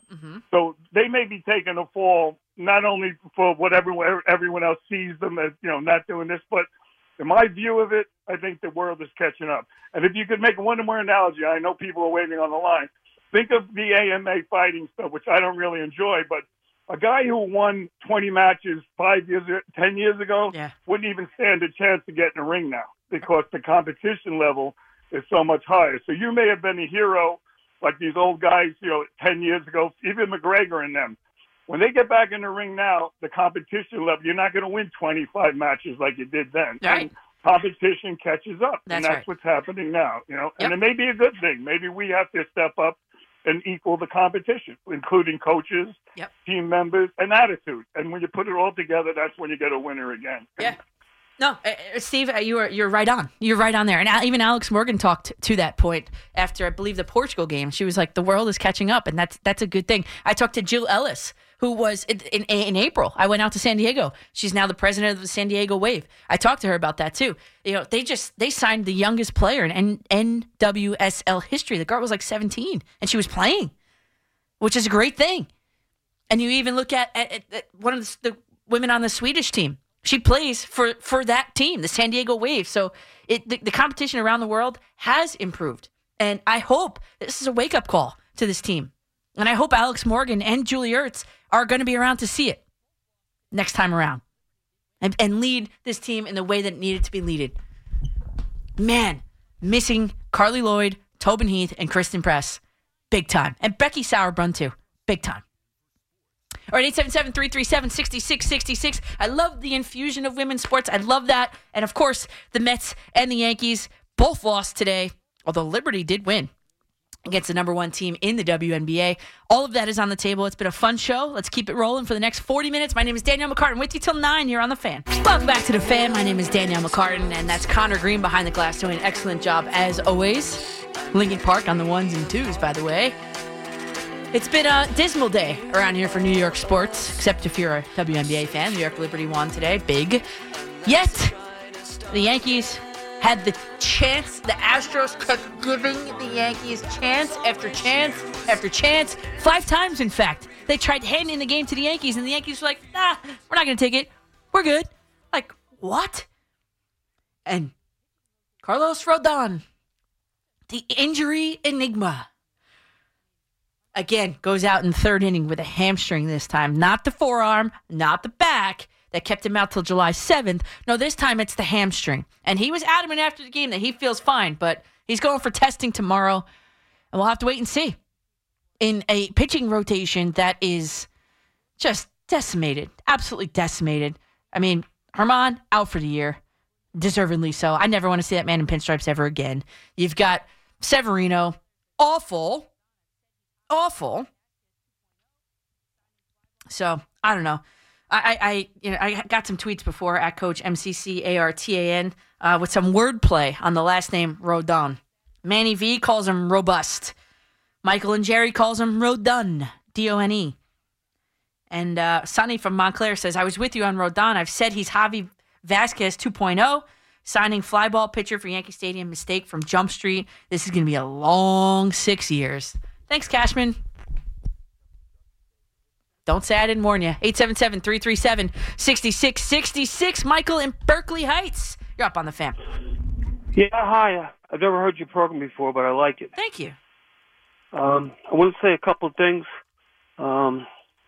First, don't people realize that nobody's allowed to manage anymore except for Dusty Baker? They're sent down what they're supposed to do from the analytics department, and they have to follow them. Because the reason Dusty Baker was allowed to take the Houston job is he said, I'll take it under one condition, that there was no analytics involved. And they wanted to give it to him because they, at that point in time, they wanted to, put a good mark, I guess. I don't know what I'm saying, but like a good mark on their name. Because they just came out of the cheating scandal. Dusty Baker was an upstanding person, and yeah. So they were going to relinquish any sort of control over that for him. Well, see, the thing is that whoever's managing Buck Showalter doesn't manage the way they're managing now. That's just ridiculous. And because they're controlled. They're controlled by the general managers who think they know everything. And I just want to say one other thing. I know you got other callers. People go crazy because Severino's not pitching well. He didn't lose his stuff. There's so much pressure on him right now. And all these people calling up saying, get rid of him, get rid of him. Well, he'll go to another team. Somebody will see what he's doing wrong. And he'll win again. Well, Michael, here's the thing. Fine. No one's called here and said get rid of Severino, just for the record, and neither have I. However, you've got a man that cannot get it done. He can't get the job done. And now the domino effect of this is he probably wasn't making his Wednesday start. Let's be honest. He was probably going to be relegated to a bullpen role on that day, and it would have been the right choice. I feel that the Yankees have given him a lot of leeway, a lot of runway, and he just couldn't deliver. So now, with this Rodon injury, my assumption is going to be, well, they already optioned Johnny Brito. Johnny Brito was going to be making the start in place of Severino on Wednesday. And now they've optioned him back to AAA. So it can't be Johnny Brito. It's going to have to be Severino again. That's going to be a really difficult game. He was asked, is it mechanical or is it mental? And I don't know if he was asked, but maybe I was reading something. It's mechanical and mental. There's no doubt about it. The man has lost his stuff. The preparation is different from a starting pitcher. It might benefit him by being in a bullpen role, relegated to a bullpen role. It might benefit him. But now, Carlos Rodon, another body part of he is injured. Something I told you about December 3rd, 2022. Warned you about. I went back to my notes. And now there's another body part that's not working on Carlos Rodon. It's not the forearm this time. It's not the back. It's now the hamstring. And that keeps the rest of the starting pitching rotation in flux. That's a problem. That's a problem for this Yankees team. Robust, Rodon. 877-337-6666. We go to Mo in Brooklyn. What's up there, Mo? Good evening, Danielle. How are you? Great. How are you? I'm doing good. I really shouldn't be getting myself so worked up about it. The more I think about the Yankees, the more I'll look worse than Stanton trying to score from second base. Oh, my God. But I know. Oh, brutal. How great's the last 3 years of that contract going to look? Yeah. So I just some food for thought that I was thinking about today, watching Rodon walk the ballpark and then get hurt, was that we would never be in the situation had Cashman been willing to trade a 210 hitting shortstop to to Cincinnati last year for Luis Castillo, yes, we would never be in this situation. Well, the Luis Castillo, you're right, and I was an advocate of that trade. And my package when I was on, when it was still apropos to talk about, my package included Gleyber Torres for him. Would you make the trade today? I think I would. Absolutely. Think about it. What happened was Cashman shopped in his favorite 99-cent store in Oakland. He ended up getting Frankie Montas, who stinks and also always hurts, of damaged goods. So now, because of that this year, they had to sign Rodon, who's always hurt and now ineffective, and they could have had either Benintendi or Masataka Yoshida in left field. Yeah. All these things happened because Cashman refused to part with his prized .210 hitting shortstop prospect. Well, and here's the other thing too, though. I read that he was on a budget. When he went in to get a left fielder this year, he was on a budget, is what I've read. The word budget and Yankees in the same sentence. What? Right.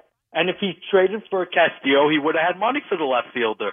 It's only because he flopped on not trading for Castillo and then trading for Montas. Well, I don't know about the math adding up there, because the shortstop prospects are making next to nothing. Gleyber Torres is not. I think he's still in arbitration. He didn't get a new deal yet. So the math to me doesn't add up that way.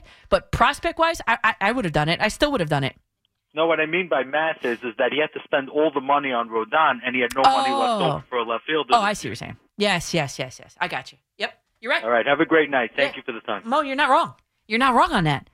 $162 million 6-year deal goes to Carlos Rodon. And you don't have a left fielder. And you had the perfect left fielder, Benintendi. He was the perfect fit. And yet, no, he's not playing. He's not playing for the Yankees. Not this year. I don't understand it. Oh, we go to Philip in Jamaica, Queens. You're up next here, Philip. Hello, thank you for taking my call. It's always a pleasure to talk to you. Oh, thanks for making it. Yeah. I want to talk about the Mets.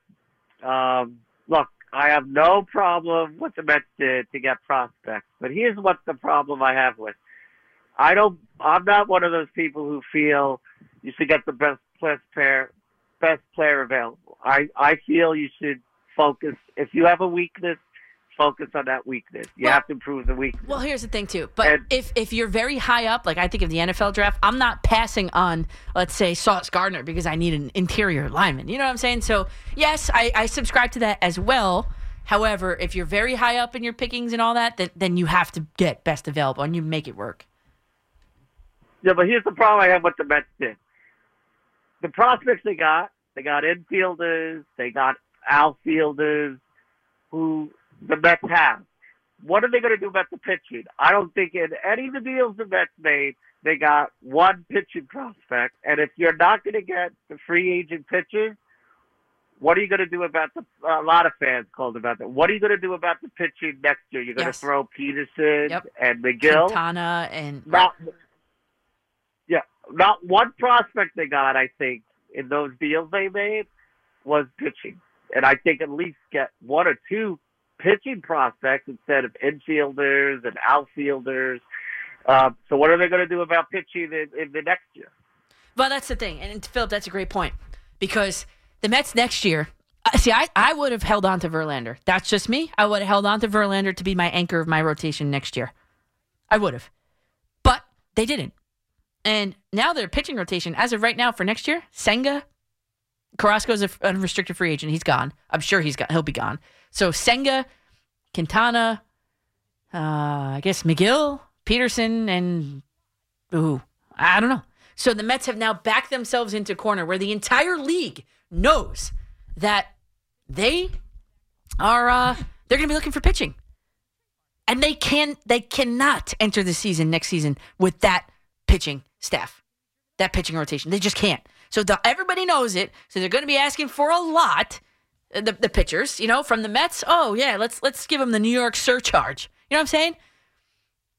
Because the Mets have backed themselves into a corner, and even on the trade market, it may be in the winter. Everybody knows they need it, so the price is going to be driven up by it.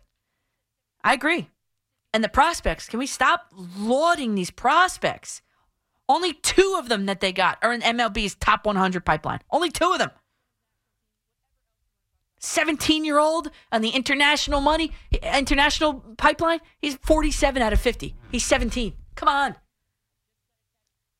877-337-6666. We have to take a quick break here. We'll continue with these. We opened up a can of Mets worms. That's cool. Mets, Yankees, U.S. women's national team, whatever else you want to talk about. I did just get a text message. We were talking last night about my softball team, my Phillies that I play on. No, I didn't pick the name. I just got a text. We got the playoff seedings.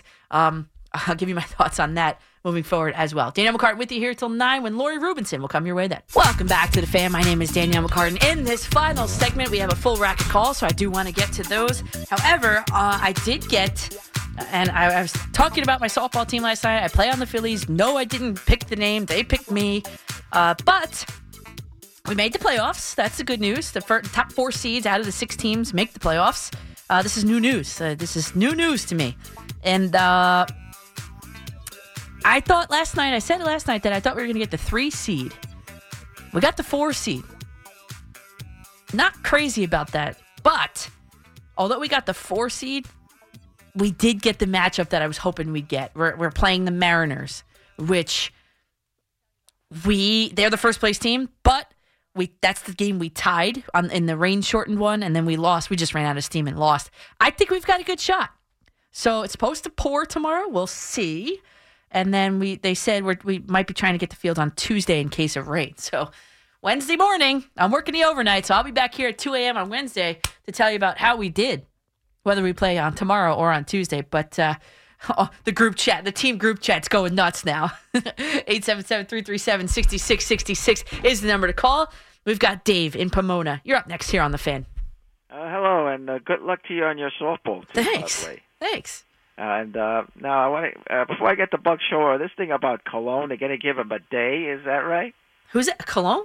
Colon, the pitcher. Oh, Bartolo Colon. Oh, Bartolo Colon. For a second, I thought you meant Rodon. For a second, no. Yeah, Carlos Rodon. I kind of mushed him into one. Yeah, they're giving him a day in September. Bartolo Colon Day. The only days the Mets fans are interested, they retired number 8 and number 5. That's all. Yeah, no, it's September 17th. Carter, they should call Gary Carter's widow, invite her family down, and retire his number. What they should have done years ago. I don't know why they waited so long for that. I don't know, but Bartolo Colon's going to be there September 17th. Get your tickets. And there's David Wright, too. That's another that should be retired, too, number 5. I agree.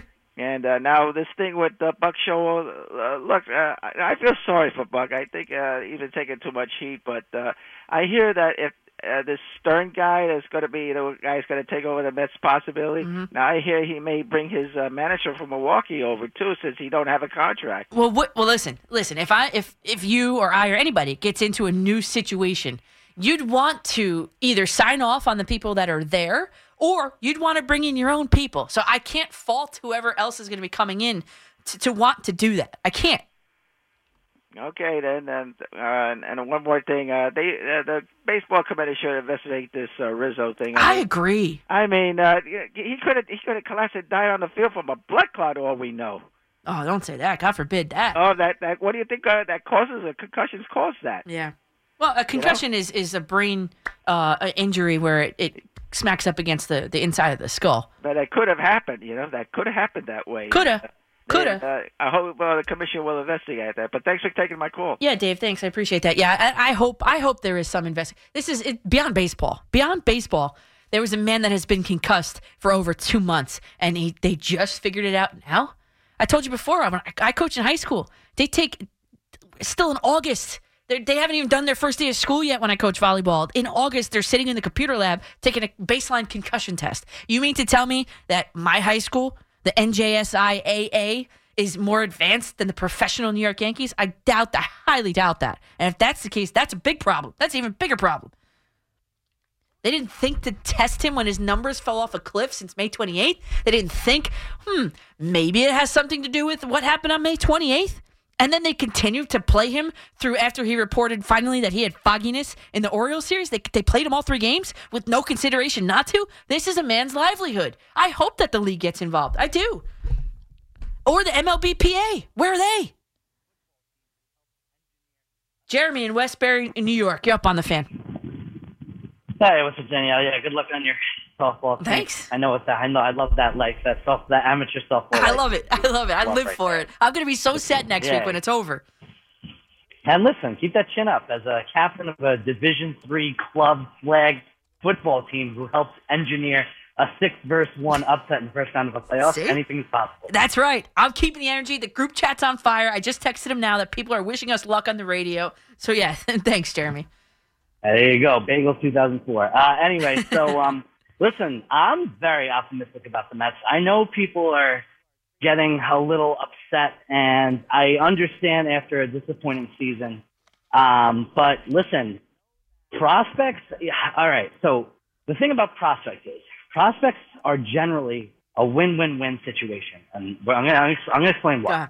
If you're trading a veteran player for a prospect, you are trading a close to expiring object for something that has potential. So you know that the veteran player is going to fall off the cliff. That is an inevitability. So you're trading an inevitability for potential for something, for maybe your own team. Now, on the other side, you have the potential for your prospects from other teams. Some of these players, these extra infielders, extra outfielders, they may never see the light of the day. They may be part of the deal to either close a veteran pitcher next year or for a pitching prospect next year as well. So there's a lot to go with here. You know, the team lost. We tried it again. We went from 101 wins to a collapse.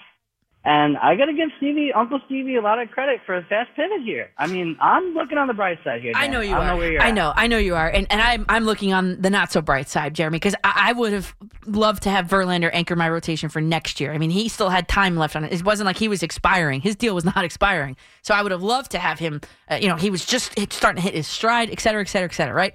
But I get what you're saying about the prospects, but it's just hit or miss, man. The good news for the Mets is that they're going to have their core come back next year, Alonso, et cetera. Right. And the problem I think is you got to keep. they don't have a starting pitching rotation, a formidable one, and they're going to have to address the bullpen where Billy Inepler has failed to do that for 2-3 different junctures in his Mets tenure. It's maddening. Well, listen, I totally get that. And Epler, I look at Epler and and I'm normally a player's guy. So I look at Epler and the players themselves who are mostly responsible. I'm not laying this at Uncle Stevie, and I'm not even really laying this at Buck, because you gave Buck the same guy who won 104 games, and they couldn't do it. And the pitching, I mean. Well, but the bullpen, listen, Jeremy, but the bullpen, that's it. You were just talking about the pitching. The bullpen is way worse than it was last year. That was the biggest problem, and it was not addressed by the general manager. I'm sorry, it just wasn't. Mike and Nutley are up next on the Fan. Hi, Danielle. What's thanks up, Mike? for picking up my call. Oh, thanks for making it. You're my Hail Mary pass of the day. I've been trying to get you all day. Oh, well, you got in. You got in, Mike. Congratulations.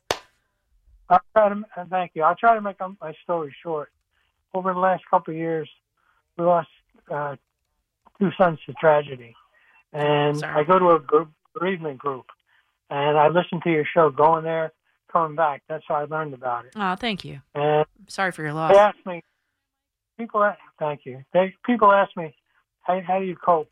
And I say baseball. Mm-hmm. I said, the new game, there's something different that happens. Mm-hmm. But since the Mets blew up the team last week, obviously you can tell my mood is in the toilet. Yeah. Do you think they're ever going to win a ball game? Oh, man. Is that a rhetorical question there, Mike? Are they ever going to win a ball game? Just you know what? Who cares at this point? Just let the kids play. I just want to see the development of these kids. Where is Ronnie Mauricio? Bring him up. I mean, like, come on. Enough's enough. I don't want to see Daniel Vogel back again. You know, I mean, like, at this point, wins and losses for the Mets, irrelevant. Really. Bill in Neptune. What's up there, Bill? Hey, Danielle, that's a tough call to follow. Yeah, I know. Yeah. So, listen. Wait, Bill, you know what? All these people that are saying, oh, boycott the games and stuff. Yeah, how about that? Baseball keeps that guy going. You think he's going to boycott the games? Come on. No, absolutely not. Listen, you got a good point. Two things. You touched on the Rizzo thing, and I didn't mean to call in about Rizzo, but I'm a coach in New Jersey as well, and the first two things and the only two things they teach you in that coaching class that Rutgers does is don't touch kids and no concussions or concussions. Yep. You know what I mean? So and how to use the defibrillator. how do? Yeah. Well, I'm blessed to know how to do that. Yeah, I know. Me too. But in any case, how does MLB let that happen? Number one. Yeah. Number two, on to the Mets, because that's why I wanted to call. Mm-hmm. They did receive a pitching prospect for the Canna trade, the kid from the Brewers. But regardless of what prospects they get, I'm not happy, but I'm also not pissed off, because I believe in Steve Cohen in an investor standpoint. I don't think he knows a thing about baseball, and I think he's hired the wrong guy in Epler to determine that. I agree with you. But I think that the guy knows when to cut his bad investments, and I think that's what he's done. So from a business standpoint, I've got all the faith in what this guy is capable of doing as an owner. I have zero faith in what the GM has to do, but I'm excited for the future because of the assets that he gained in his investments. Well, here's the thing there, Bill, and thanks for the call there. The pitcher that they got back in the Canada deal, his name is Justin Jarvis. He is not ranked in MLB Pipeline's top 100 at all. His official scouting report says hitters have a history of punishing him when he catches too much of the plate. His 19 homers allowed were tied for most in the Midwest League in 2022. Yikes. Bobby, we got about 30 seconds. What's up? Hi, you should have put German in that ad for the Yankee promo. Perfect game, drunken girl beater. Herman. Anyway, I'm sorry. Yeah, now Rodan. Why'd they give him 6 years, Danielle? He had previous injury history of his arm and shoulder. I hope this is another Ellsbury who was also injury prone in Boston, and they gave him 7 years. Yep. It's not just that. It's a sprained wrist in 2016. It's biceps bursitis the next year. Shoulder inflammation when he came back. Why couldn't they give him 3 or 4 years? I don't know. Why did they give him 6 years? I don't know. They got him 7 years. They gave Ellsbury 7 years. Yep. And this guy was injury prone. I don't care. Doesn't the genius GM, realize that he's, these mistakes he's made? Yeah. And with Bobby, his long-term contract? I know, Bobby. That's a great point. I don't know.